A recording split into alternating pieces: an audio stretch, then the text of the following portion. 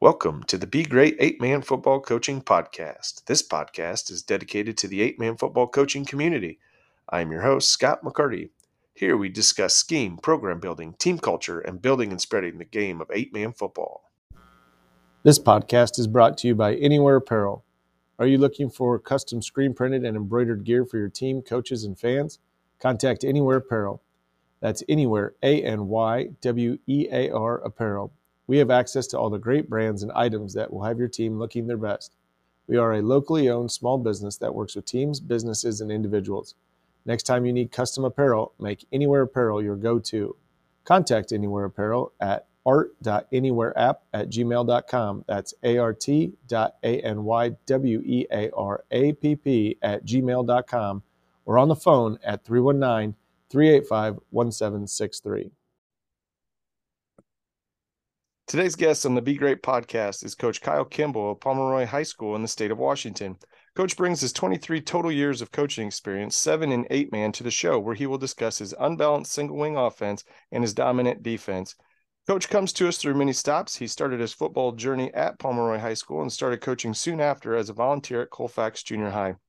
He went to Colton High School, Mount Baker High School, and then to Grand Union in Oregon. Coach went to Washington then to coach at Liberty High School in the mid-2000s to 2014. From there, he was hired as an assistant at Pomeroy in 2015 and has been the head coach since 2016. Coach is currently third in the total wins in his school's history with 39.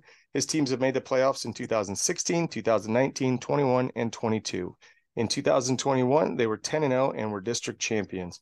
Coach's unbalanced single-wing attack seems to be hard to stop. In 2021, they averaged 62.2 points per game, had running clock on every opponent until the playoffs, and had 4 shutouts. In 2022, they averaged 51.3 points per game, running clock 7 opponents, shut out 5 opponents, and only gave up 1 touchdown at home. I'm excited to talk to Coach to see what he can share with us about dominating on both sides of the ball. Please help me in welcoming Coach Kyle Kimble to the podcast. It's great to be here.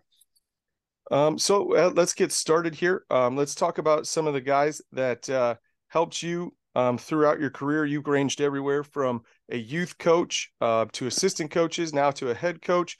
There had to be some people along the way that helped get you where you are. Absolutely. And, as I was going through my football journey, I didn't realize how good these guys were until you've actually been a head coach for a while. Then you realize all of the things that they passed on to you that you're able to use in your own program. I started with Mike Gwynn. He was my head football coach in high school. Tremendous football coach. He's the best non-teacher coach that I've ever been around. He was a farmer in our community, decided to be a head football coach for us. And we lost a lot of football games early with him because he was trying to build our program. And by the time we graduated as seniors, he'd built a pretty good program at Pomeroy. He is the winningest coach in Pomeroy Pirate history. And again, still the best non-teacher coach I've ever been around. He knew how to motivate players without having any educational background, which is pretty amazing.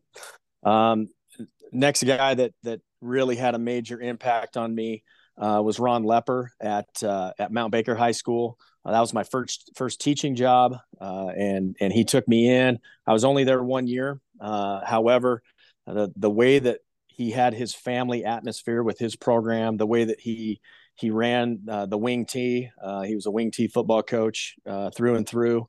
The things that he did with those boys and was able to get them to do through the motivational techniques that he used. I still use a lot of that stuff today in our program. And he just this last year got his 200th win, which is a huge deal in the state of Washington. Tremendous football coach to be coaching that long and to have that many victories. The next guy isn't even a football coach. When I went to Oregon for those 2 years at Grand Union, I was also an assistant baseball coach, and I picked up a lot of coaching techniques, a lot of motivational techniques from Art Tennell, who's the winningest baseball coach in Oregon State history. And just being able to be in that kind of a program to where you see how to build something, how to sustain success throughout time, like Art did. I was able to gain a lot of knowledge through that program as well. There's been a lot of guys throughout the way. Coach Hobbs at Colton when I first got there, as a volunteer coach. He really taught me a ton. Rod Fletcher, who's a Hall of Fame coach at Liberty Spangle. All of those guys have had an impact on what we do today, and have allowed me to become, to be who I am, but still gave me a lot of valuable lessons along the way. That's great. I mean, and it's a wide range of people, from a non teacher to a very couple of very successful guys, a baseball coach. That's, you can tell that you're successful because you got a lot of things coming from you. So let's talk. Just share with us about your school, where it's at. How big is it? Those kind of things, just so we can kind of get a background of your program. So Pomeroy Junior Senior High School is in the very southeastern corner of the state of Washington. The high school has about 100 kids in it. In fact, K through 12, we're about 300 students, a little over 300 students, K through 12. So don't have a lot of bodies to choose from. Not a lot of tremendous athletes walking the hallways of Pomeroy, but we do have great kids. We've got motivated kids, and we got guys that like to maximize their potential and work really, really hard. And so we've been pretty lucky that way. And to tell you the truth, Pomeroy hasn't really been known until the last few years for their football prowess. The winningest football coach in history, Coach Gwynn, he only has 58 or 59 wins. That's it. We don't have a lot of guys that have 100 wins at all. I mean, that's just not the successful program in our area. And we've been very fortunate the last few years to be able to turn that tide. And Pomeroy is known as a football town now a little bit, and has been a lot of fun to kind of get kids motivated and to be able to play with some enthusiasm and some intensity. That's great. How are you classified as 8-man? How does that work in the state of Washington there? So there are 6 classifications in the state of Washington. There's 1B, which is the smallest, and that would be 8-man schools. That is 105 or less students in your school. Anything above, so 105 to just a tick over 200 would be a 2B school, and those are 11-man schools. And then there's 1A, 2A, 3A, Gotcha. And 4A. 4A would be the largest classification. Gotcha. Yeah, that's very similar to Iowa, just different. I mean, ours is actually just called 8-man, and then we go A, 1, 2, 3, 4, and I think we even have a 5. I think we have 7 classes now, but and we play in some of our non-league games because we're so close to Idaho. We play some non-league games against Idaho, and they actually have 2 8-man classifications. They have a small school 8-man classification, and a large school 8-man classification, which is kind of nice for us to be able to cherry pick some non-league games if we need them across the border, and be able to play some good talented schools there as well. Absolutely. Well, talking about talented schools, you seem to have one here rolling in the right direction. I want to dive right into the offense. You say in the questionnaire thing, you told me you're unbalanced single wing. We had a guy back from Nebraska in the first season, Hayden Delano from in Nebraska, like I said, runs the unbalanced single wing. I'm very intrigued by it. We took some of his stuff and ran it with as our 2-point conversion program, or game plan or whatever. First, I just want to start off with your why. Why do you run it? Is it something that you were comfortable with? Did you run it? What's your why there? Is it make you just unique? Are you, do other teams run it and you're just better than everybody else? Just kind of a little bit of that stuff behind it. First of all, I mean, I when I played in high school, we were a wishbone, wingbone type of team. I've coached in everything from the wishbone, wing tee. When I was in Oregon, that school was a trapping style I offense. When I first got to Pomeroy, the head coach before me, he was like a spread option guy. But when I was at Liberty in Spangle, we had a really, really good running quarterback. And we wanted to do something that was different. We didn't have a lot of other dudes around him. We had some big hogs up front that we wanted to be able to utilize as well. And so we watched a team in the state finals called Ferndale High School, and they were a 3A school at the time, and they had a guy named Jake Locker that ran the wing tee. Well, they used him like a single wing quarterback. And so we talked with the head coach at the time, Jamie Plankovich, and we got some ideas, but we didn't want to run wing tee. We wanted to be a little bit different. We didn't think we had the other backs around him. And so what we ended up deciding on was to go with the single wing. And so that running quarterback at Liberty in 11 man is what helped us to decide that we were going to go single wing. So we ran that for 4 or 5 years at Liberty. And then in 2010, they let our whole coaching staff go. And so then I went into the youth program for about 4 years running the new high school coaches offense, because I think that that's important, is to run the new offense. Right. And then I moved back to Pomeroy. And when I got the head coaching job, I knew that I wanted to run unbalanced single wing. And I didn't even know if there was an 8-man team in the country that did it. I thought that there probably was. And so I reached out to a few people that I knew, and I've got some film, and that's kind of how we did it. Now the reason that we run it, there's a lot of reasons that we run unbalanced single wing. If we can't be good, we got to be different. Mm-hmm. And so, if I don't have a bunch of D1 or even NAIA athletes, walking the hallways here, we're going to build them as best we can in the weight room, but we're also going to try to be different and hard to prepare for.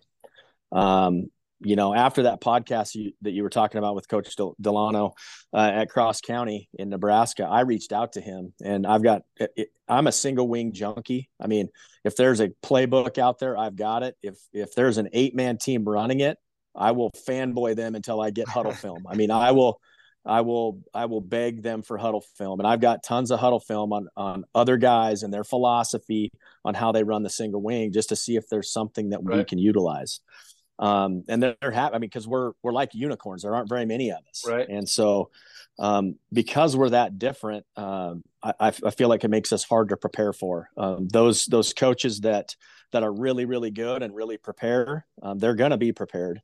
But those that don't and have really good athletes, their kids are going to be outmatched and confused for a while until their athleticism kicks in. And so, I think we can get a jump on some teams that aren't as prepared. Our unbalanced formations that we run, we have some really weird formations that we run and still keep the single wing, philosophy. That stuff is hard for kids to identify quickly. Mm-hmm. I don't have to fool the defensive coordinator. I just have to fool the kids on the field. Right. And so, if I can make them see something that their scout team didn't line up correctly in practice, and we line up in it and get them out of position, that helps us out.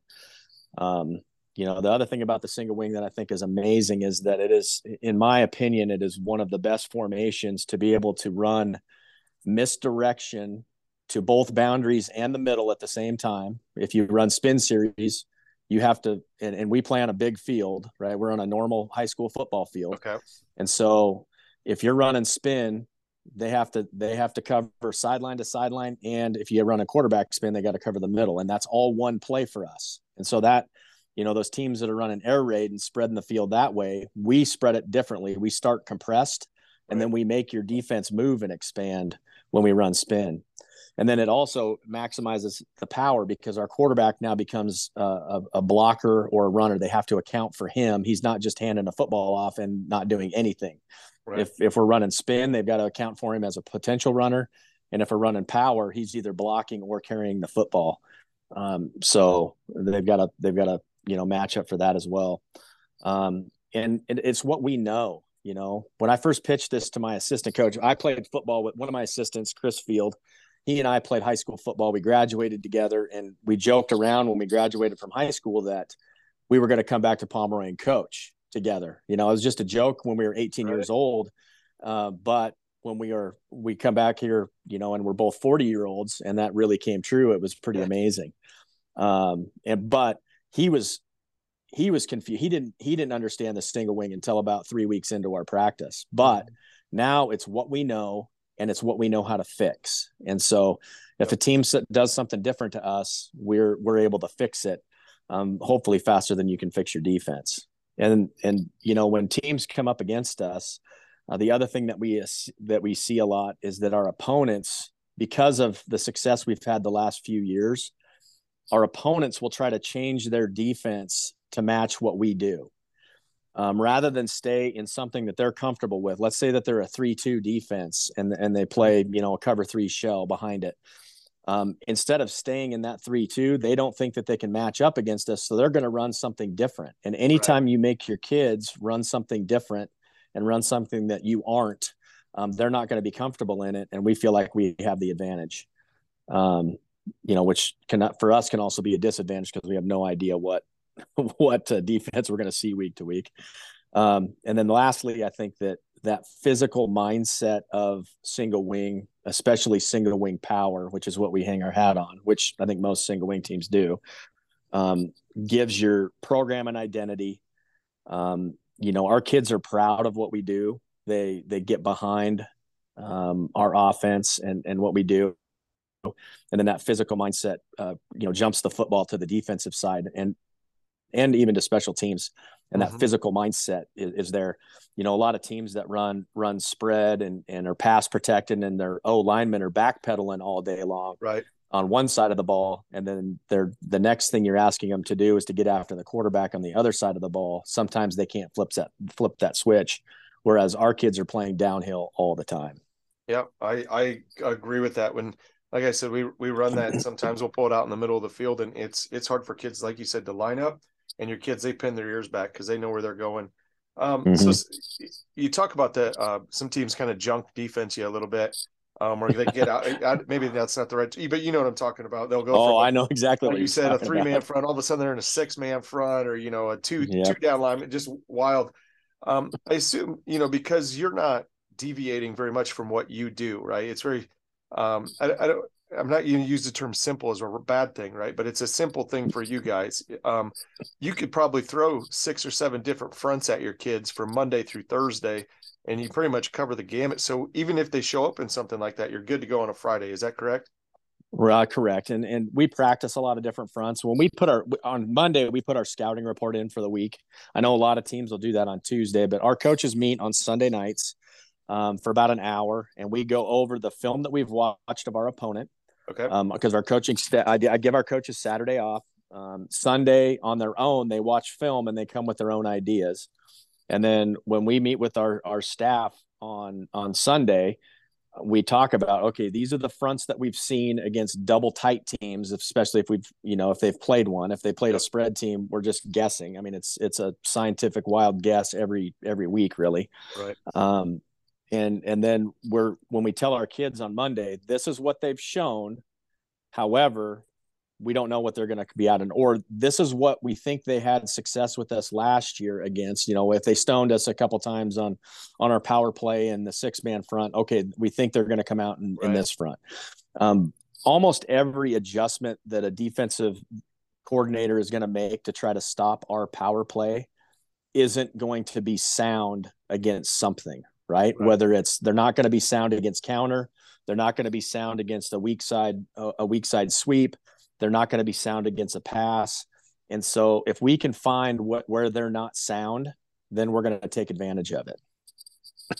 So I assume that comes with a little bit of self-scouting then on your own, when you've become running a lot of power, and what the other guys, they're looking for you're able to have that counter in your bag. Let's talk about a little bit about your base plays. Like you said, your power is your go-to. So kind of maybe talk us through like day one of install. What does the formation look like? And then kind of just walk us through a little bit of the X and O's of power play. Okay, so our formations, we call them by color essentially, and there can be other tags, but our colors for our school are orange and black, and so orange would be our unbalanced right formation. And so we would take both of our guards and we would put them to the right side of the center. My black tight end would be my left tight end, and he would be right next to the center where a normal guard would be. And then my orange tight end would be on the heavy right-hand side all the way out there. So we'd have three down linemen on one side and one down lineman on the other side of the center. And we try to put their helmet on the hip of the center, line them up across. We're not way, way off the ball, and we're not creeping way up on the ball. We just, our splits are 1 foot splits across the line. We go 1 foot splits. What do you find? Why is that? Why only go 1 foot? So there's a lot of single wing teams that will go foot to foot, and in 8-man compressed formations like that, I don't like how close that gets. Right. 1 foot is about as close as I want to go. Okay. The only exception to that is if we find that there's a really, really good defensive end to our strong side, which there typically is, we will widen our tight end. If we're going to run power, we'll widen him out to try to increase that gap Gotcha. to be able to run through, especially if that dude's if he's a man out there and a stud. We'll still run at him, but we're going to make him a little bit further away from that gap that he needs to be covering. Our wing back would then be outside 1 yard by 1 yard. So he's a yard off the ball and a yard outside of our tight end. Our quarterback is in an orange formation. He would be to the right, and he splits the inside leg of the guard with his crotch 4 yards off the ball, 4.5 yards off the ball. Okay. Yeah. And then my running back is on the left-hand side, and he splits the inside leg of the tight end to that side with his crotch, and his toes are off the heels of the quarterback. Okay. And then we can run power. We can and direct snap it to our quarterback or a running back there.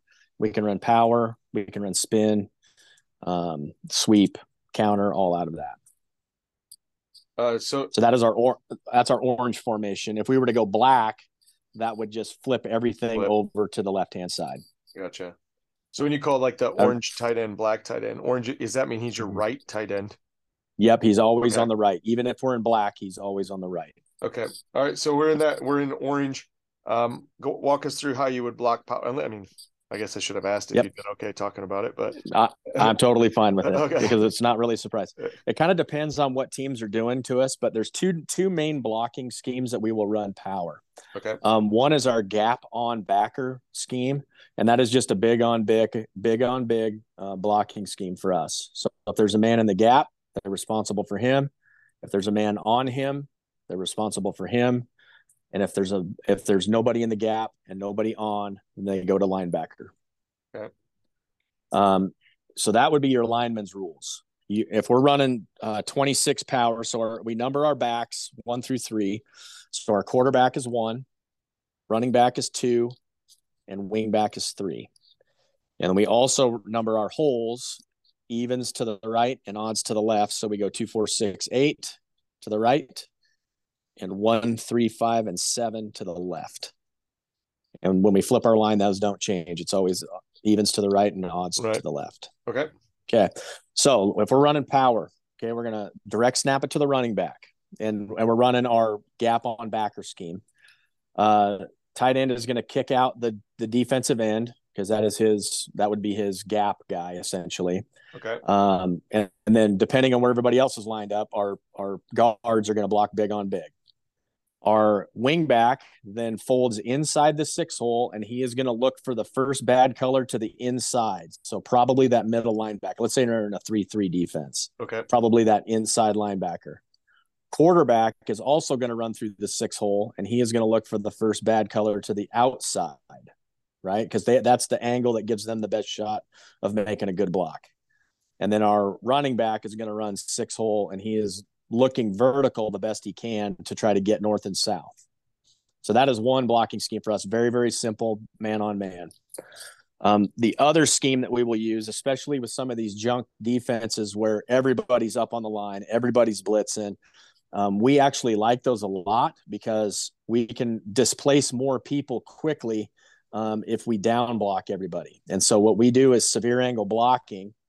And so what we will do is all of our linemen, except for our black tight end, will step to the left, essentially, step down, and they're on that track. So they're trying to step on their buddy's toes, and so their toes should be at like a 30-degree angle, and then they're on that track, and whatever's on that track is destroyed by them, essentially. So if they're running through gaps, or if those linemen are in those gaps, or probably a gap responsibility, they should get washed down with our linemen. Okay. The backside tight end on that, the black tight end, he will pull through the 6 hole then. Well, our tight end is blocking down, but where the 6 hole used to be, right, he would pull. My wing back tries to influence the defensive end to the outside, and then he also down blocks. Okay, so he'll try to release to the outside to make the tight end think, or defensive end think that he's going to get hooked so that he widens just a hair, and then he down blocks also to try to get to the top edge of that wall that we're building. The quarterback then kicks out the defensive end. The black tight end is leading up through the hole like a normal lead blocker would be, and my running back is following him. And that angle for that route should be more of a 45-degree angle to the sideline. That's what we've found, is that he's got to be, as we're building that wall with that down block, he's got to be on the back side of that wall. So the angle is more to the sideline with that particular blocking scheme. And again, those junk defenses that we see, we will typically run more severe angle blocking than we will big on big. Right. And some of it depends on what kind of lineman I have and what kind of lineman they have. You know, if I see a big bubble in their scheme, if they're not shifting their nose guard over and there's two linebackers in the 6 hole, we're gonna run big on big, and we're gonna take advantage of it right away versus trying to wash people down.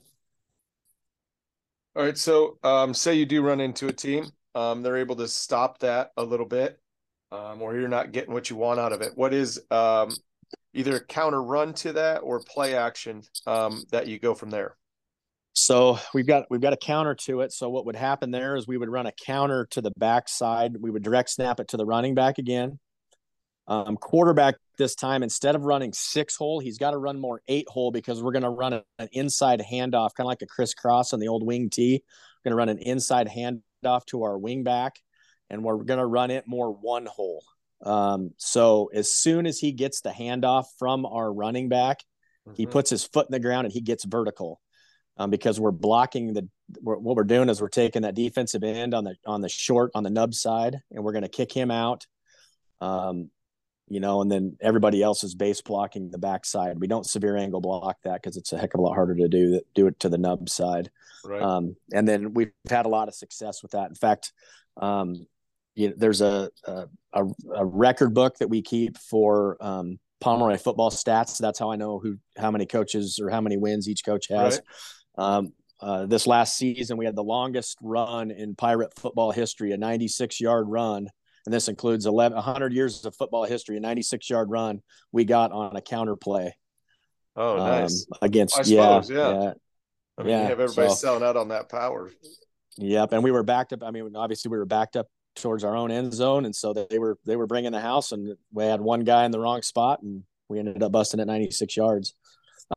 Play action wise, what we'll do is we will actually direct snap it to our running back again, and we will make it look like that severe angle blocking.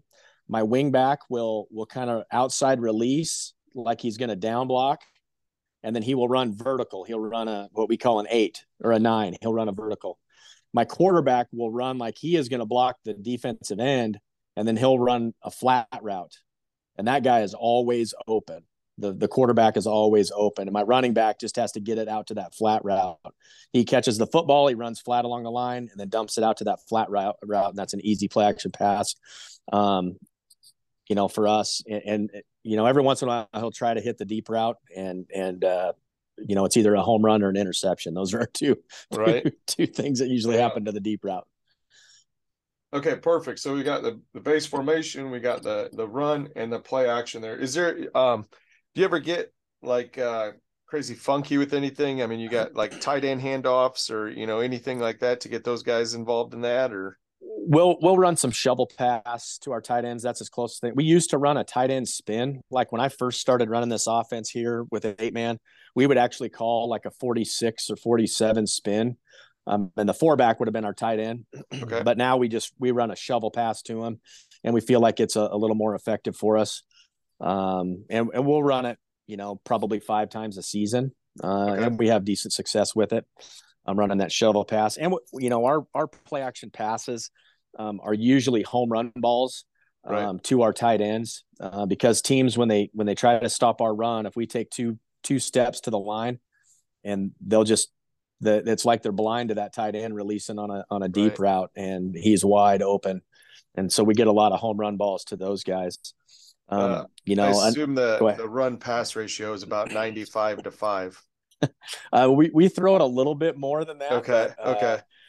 we're not like that. There was a single wing team in California this year that completed 0 passes and won their regional championship. They only attempted 3 all Right. year. And I actually watched film of them. They were pretty dang good at it. Oh, I I mean, you're bet. not going to win your regional championship without doing it. But yeah, we throw the ball a little bit. I think last season with, that 10-0 year, we threw for almost 1,000 yards. Now, granted, I had a Right. stud at quarterback. He was our leading rusher, leading pass. He's the leading scorer in Pirate history by a long ways. There's not anybody even close to second. In fact, Coach Gwynn, my head football coach in high school, it's his grandson. Yeah, it's in the blood. So yeah, and he's a heck of he's the best football player I've ever coached.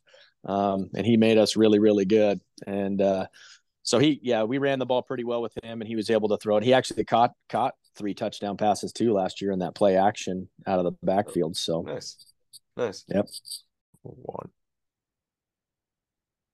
All right, coach. Yeah, I mean, that's the kind of thing with this kind of offense, right? You get those home run balls. They talk about, I mean, I was a flex bone guy when we coached 11 man. And I studied Georgia Tech a ton.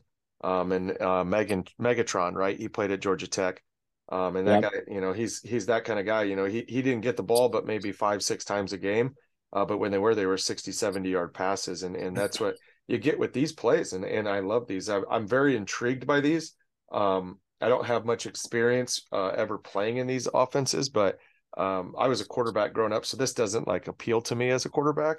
But I as a coach, I love it. You know what I'm saying? I think it's great stuff, but Yep. you couldn't sell me on When that we get that into our California team where 3 passes in a game. That you wouldn't have sold me as a yeah quarterback, or yeah kicking out a defensive that end. That wasn't who I was either. no, we run a lot of beast formation too, which is Gotcha. you take the wing back and you put him in the C gap, and you take your running back and you put him in B gap, and then my quarterback is right behind the center, and want to run a lot of power with him right there. So if you're not Yeah. willing to mix it up, Right. We mix ran it up a some of little this bit, you're not. in 2020. I got a kid that is a pretty good athlete, and we ran some of this in 2020, and we had limited success just because we didn't have a true quarterback. We couldn't throw the ball. And so we had to go to like this 2 quarterback, run the ball 90% of the time. And it was good, and then teams just stacked the box on us, and we weren't good enough, to have success. But I am so intrigued by this stuff. I'm glad Yep. nobody runs this that is around here. I'll tell you that. But let's talk about defense a little bit. In And there's the people who intro, wish we didn't. yeah, I'm sure there is. I'm sure there is. Um, so let's talk about your defense, right? 9 shutouts in the last 2 seasons. What do you consider your base? Are you guys like a 3-3, a 4 front, a 2 front? What do you consider your base? We're a 3-3 cover 0 team, so we're man to man, and a front. We blitz a little, not a lot. We just like to line up and know what you're going to do. I think the secret to our success is how well we scout our opponent. Our coaches have really, really good ideas when we come to scout on Sunday nights, and I feel like we're really good at teaching it to the boys throughout the week, and we get a lot of reps during the week. Some things that we do that a lot of people won't. Number one, everybody's going to tell you who their best player is, right? So we tell our boys who the best player is. And because we're small school in Southeastern Washington, everybody knows each other's names, right? Right. But we don't use names when we're talking about it. We use numbers, and that's a Bobby Bowden thing. He played against some of the best NFL guys, in college football ever. And he would never use a name. He would always use a number because it dehumanizes him. And so we always refer to him by number. We find everything out about that team that we can possibly find out, because if you've ever read The Art of War by Sun Tzu, if you know your enemy and you know yourself, you need not fear the result of 10,000 battles. And so we are going to know our enemy better than they know themselves. So our kids know their formations. They know what defenses they run. They know what they run out of certain formations. They know their best players. If they move that best player around, we have a call on the field, because a lot of teams, if they get desperate, they'll take their quarterback and line him up at tight end because he's also the fastest player on the field. They need to complete a pass. I mean, our kids are smart, and they understand how to what teams are trying to do to us. In our conditioning during the week, our Wednesday conditioning, we call it Nevada Jeopardies. Don't ask me why we call it Nevada. I have no idea, but Jeopardies means we ask questions of them. So we start out, we run a 100-yard gasser. Okay. And if everybody's effort is good, the coach on that end will walk them up 5 yards, meaning that now the next gasser is only 95 yards. But I'll ask them a question. I will say, hey, who is such and such team's best player on offense? And I will ask a specific kid, usually not a starter, because all the starters are already going to know that because they've been playing it all week. I will ask the last kid, freshman off the bench, what their best player is. If he answers it correctly, they move up 5 yards. Then they'll run 90 yards the other way. And then they will move up 5 if their effort is good. And then I'll ask them a question on that end. What are their school colors? Right? Okay, nice. If they can answer it, then I move up. Then we'll run, now we're down to 80 yards. And then I'll ask them another question. Who was Coach Fields' girlfriend in high school? Because you got to know yourself, right? So our kids have to know about our coaches. And so they will, if they answer that correctly, then they move up another 5 yards. And so we do that back and forth. Now, granted, I'll ask them some obscure stuff like, who did they lose to last week? Right? What team did they lose to last week? Or, just who was the winningest football coach in Pirate history? They have to know about our program as much as they know about somebody else's program. And I think that the way that we run that particular conditioning, especially, and our kids know it's coming on Wednesday. It's the last thing we do before what we call our fire drill practice on Thursday. And so they take notes. I mean, they're quizzing each other as they're going to practice that day, and throughout practice, they're making sure that last freshman knows that the mascot of the next team we're playing is the Tigers and that their colors are orange and black. I mean, that's how it works. So I think that helps. Yeah, that is so cool. I stole that along the way. That was one of those conditionings that we've done, and the kids. It breaks your conditioning up. They hate it. I mean, they do not like the gassers part, but they understand at the end of it that we have to know everything about ourselves and our opponent. If we put a new play in or a new formation in, I will always ask them about that particular play or formation. Also during that. And no history. Like, did you run that as a player? Or did you pick it up as you were going? Was that a Pomeroy thing when you got there? Or? No, that was not a Pomeroy thing. I actually picked that up from a coach that I coached with at Liberty Spangle. Rick Johnson was the guy's name, and I think he called them New Hampshire Jeopardies, if I remember right. But for some reason, we changed them to Nevada. I don't know why. I love it. Those will be brought to Winfield Mount Union in Iowa. I'll tell you that. That's awesome. Well, I mean, what a great idea, right? I mean, you can make kids think under pressure. They're tired. I mean, there's so many things about that. It's like in basketball, you do the 1-on-1s, you make kids run 1s, everybody runs, next person shoots. I absolutely love that. And you're getting the mental part of it. And I love the know yourself thing too. They always talk about it. Reminds me of the movie Remember the Titans, right? How they have to get to know each other and that kind of thing. That's awesome. All right, so let's talk a little bit, but just about, so you're a 3-3 cover 0 team. What makes you what are some everyday drills you do, or maybe tackling? Like, what's something that maybe sets you apart outside? I mean, obviously this is great stuff, right? Kids know where everybody is on the field, and that's part of it, right? Alignment is such a big deal, but what's physically something you guys can do, or you could share with the people that listen, a couple drills here or there? Well, I don't know that we do anything special drill wise that nobody else does. I mean, we do our normal, shed and tackle drills for linebackers. We're a rugby tackling team or a hawk tackling team as far as goes, and so we do some gator tackles. We do a lot of hip tracking when we do our tackling drills. But I don't think it's anything out of the ordinary or special. I think the things that we do to prepare our kids, I mean, they're in the huddle of the opponent. I mean, that's the way it seems, especially early in a game, because coaches, when they call a game, they're creatures of habit. And I'm the same way, right? I mean, my kids that have been with me for 4 years, they know what the next play call is going to be because they understand how I call a game. Yep. And so because of that, because we are creatures of habit, if we can figure that out, we do game films, and the bit thing is not that we figure it out; it's that we teach that to our kids. I think that the way we teach our scout team, when we do our skelly. Hold up, Coach.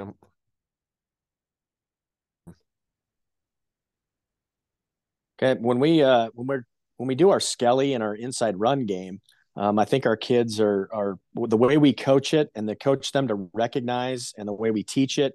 We teach it a formation at a time, and then on Wednesdays we mix it up. And I think that the way that we teach it is what's different. I don't think that it's the drills that we do that are different. It's how we teach our kids to recognize it that might be a little bit different. So, and then another thing that I think that we do that might be different than most is we do what we call fire drill on Thursday. Okay. And just like a fire drill in your school to prepare you to exit the school, our fire drill practice is to prepare us for every situation that could happen in a football game. So it's a scripted scrimmage for us. We do starting line. We do our warm-ups before game, pre-game with music. I mean, we've got music playing the whole time because there needs to be some distraction. Yep. Then we'll do the starting lineups, national anthem. We'll do all of that because I want our kids to not be surprised by anything. Right. So we this is how you hold your helmet. This is how, I mean, when we're on the sidelines, this is what you do. This is the starting lineups. If we're on the road, it's the defense. If we're at home, it's the offense. Right. And then we do our scripted scrimmage. So we start out with kickoff return, and then we move the ball down the field, and then we do a fake punt, and then we play defense for a little while, and then we move the ball down the field again and we score. And then we'll do kickoff return. So it's a scripted scrimmage. We even go as far to, I mean, we'll punt, take a safety. Like we'll actually take a safety late in our fire drill so that our kids have practiced it before. We'll kick off from the 20 so that our kids have practiced it before. Right. We will even do a fair catch team. So if your opponent is punting out of their own end zone and you fair catch the football, you can free kick it from that spot. We practice that every Thursday, just in case it happens in a game. I bet at some point that's going to win you a game, and it's going to be a big game. I can guarantee at some point in your career. I hope so. The boys always ask me, why do we do this? And I'm like, so that I can use this once in my coaching career. Right. I love it. I love it. Yeah. And then we we do hands team, onside kick. We practice our victory formation, what we call Pirate Eye. We do, and we practice, our no huddle the whole time because that's we're a no huddle team also.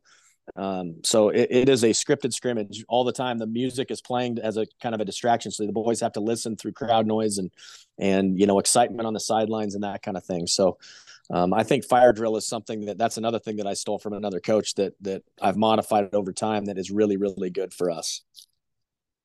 Real quick, I want to hint on, you said you're no huddle. A lot of people think no huddle as a speed up game. When I hear single unbalanced wing, I think clock churning team. How do you explain that? We got a contrast of thoughts here in my head. Can you explain that to me? I just, again, it comes down to one of those things that I wanted to be different. We have to be different in what we do. And if I'm exchanging film with somebody, a lot of times they have no idea that we're no huddle. I mean, just because on film, on huddle, you see it play and then play and then play. You don't see them coming up in and out of the huddle. So it makes us different, and our boys are in shape because of it. And I think the biggest valuable thing from going no huddle is that we actually get more reps at practice because of it. Yeah.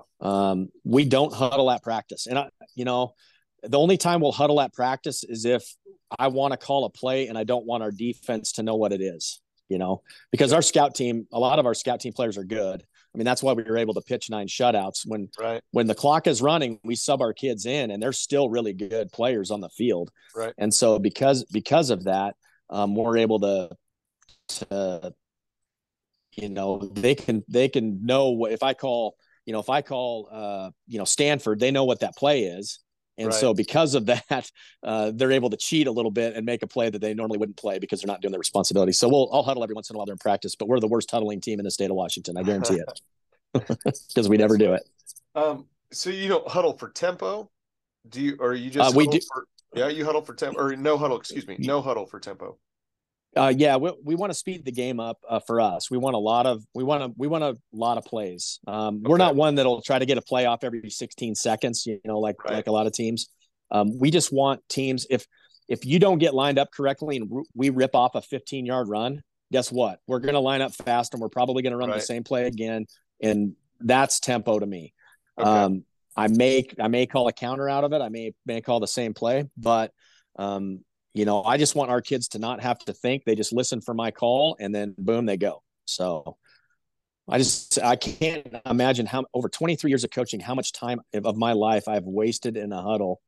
And now that we've gone no huddle, practices are faster, they're more fun, and they seem more worthwhile for me and to kids too. So yes, perfect. I love that. I've always toyed with it, and I think it's about where you go, so you can see where the defense is and do that. But all right, this brings us to the point where I ask all the coaches, what is the main thing for the Pomeroy Pirate football team, and then how do you keep that the main thing? So for us, the main thing for Pomeroy Pirate football is family. A lot of us are family anyway. It is a small town, and so there are a lot of guys that are related. But we're able to bring kids into our program that don't have anybody, that don't have a stable home, and we're able to make them part of something. And the way that we keep that going, our youth program, my wife and I started our youth program about 5 years ago. And the sixth graders that were in that program are going to be seniors next year. And it is amazing. Our youth program through high school seniors run the same offense. That's awesome. And they're coached by the same coaches. My assistant and myself and both junior high coaches, all four of us coach the youth program. Nice. And so that is critical for us to be able to maintain our success. And they're all running the same offense. They're all hearing the same drills, the same coaches say the same things. And so it has been super valuable for us. And that's really how we started to be successful, is because those kids got old and they understand what it's like to be coached with intensity. They understand what it's like to be coached and to be part of the family. The other thing that we do is we eat together. We break bread together twice a week with our boys, whether it's a pregame meal at Coach Field's house or our family dinner after our Thursday fire drill that the moms and dads make. Yep. But we eat together twice a week, and I think that helps build that family as well. So between the youth program, junior high program, and having food together, I think that's something that no other program in our school can do, even if they tried. It's just an impossible task for them to be able to try to create that family and to get your boys to go above and beyond for you is kind of what we're after. At the end of the day, we want to make better men. And I think that this family atmosphere that we've been able to build has been the way to do it. Yeah. I love I think every football team does at least one meal together, right? They do the Thursday meals. And I like the second somehow to get together. I saw a guy on Twitter, they do 2 Slice Tuesday. They get businesses to buy pizzas, and they get 2 pieces of pizza on Tuesday. They leave practice, they grab 2 slices of pizza, and the kids stand around, eat it. They're not taking an hour or anything. They just a quick grab. And I was like, you know what? I really like that. In the small school, we got a gas station in town that makes pizza, a local pizza place. I love it. That might be something, but that's a cool. Good idea. I like that. All right. So if somebody wants to reach out to you, learn more about the single wing, no huddle, all these things, they want to talk a little bit about the Nevada Jeopardies. God, I love that, Coach. How can they get a hold of you and continue this conversation? They can reach me at my email, which is Coach Kimble, all one word, KIMBLE @gmail.com. Or they can call me on my cell phone. I'm a caller, a texter, whatever. 509-566 7067 is my number. All right, perfect. Well, Coach, I appreciate you taking the time.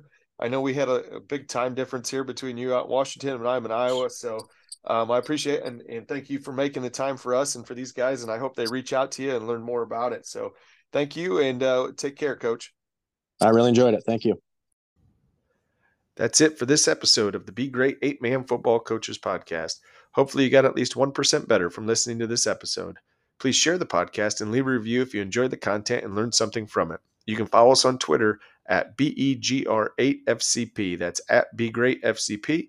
Or send us an email at begreatfcp@gmail.com. That's BEGR8FCP, the number 8 on both of those. Remember to keep the main thing, and to be great.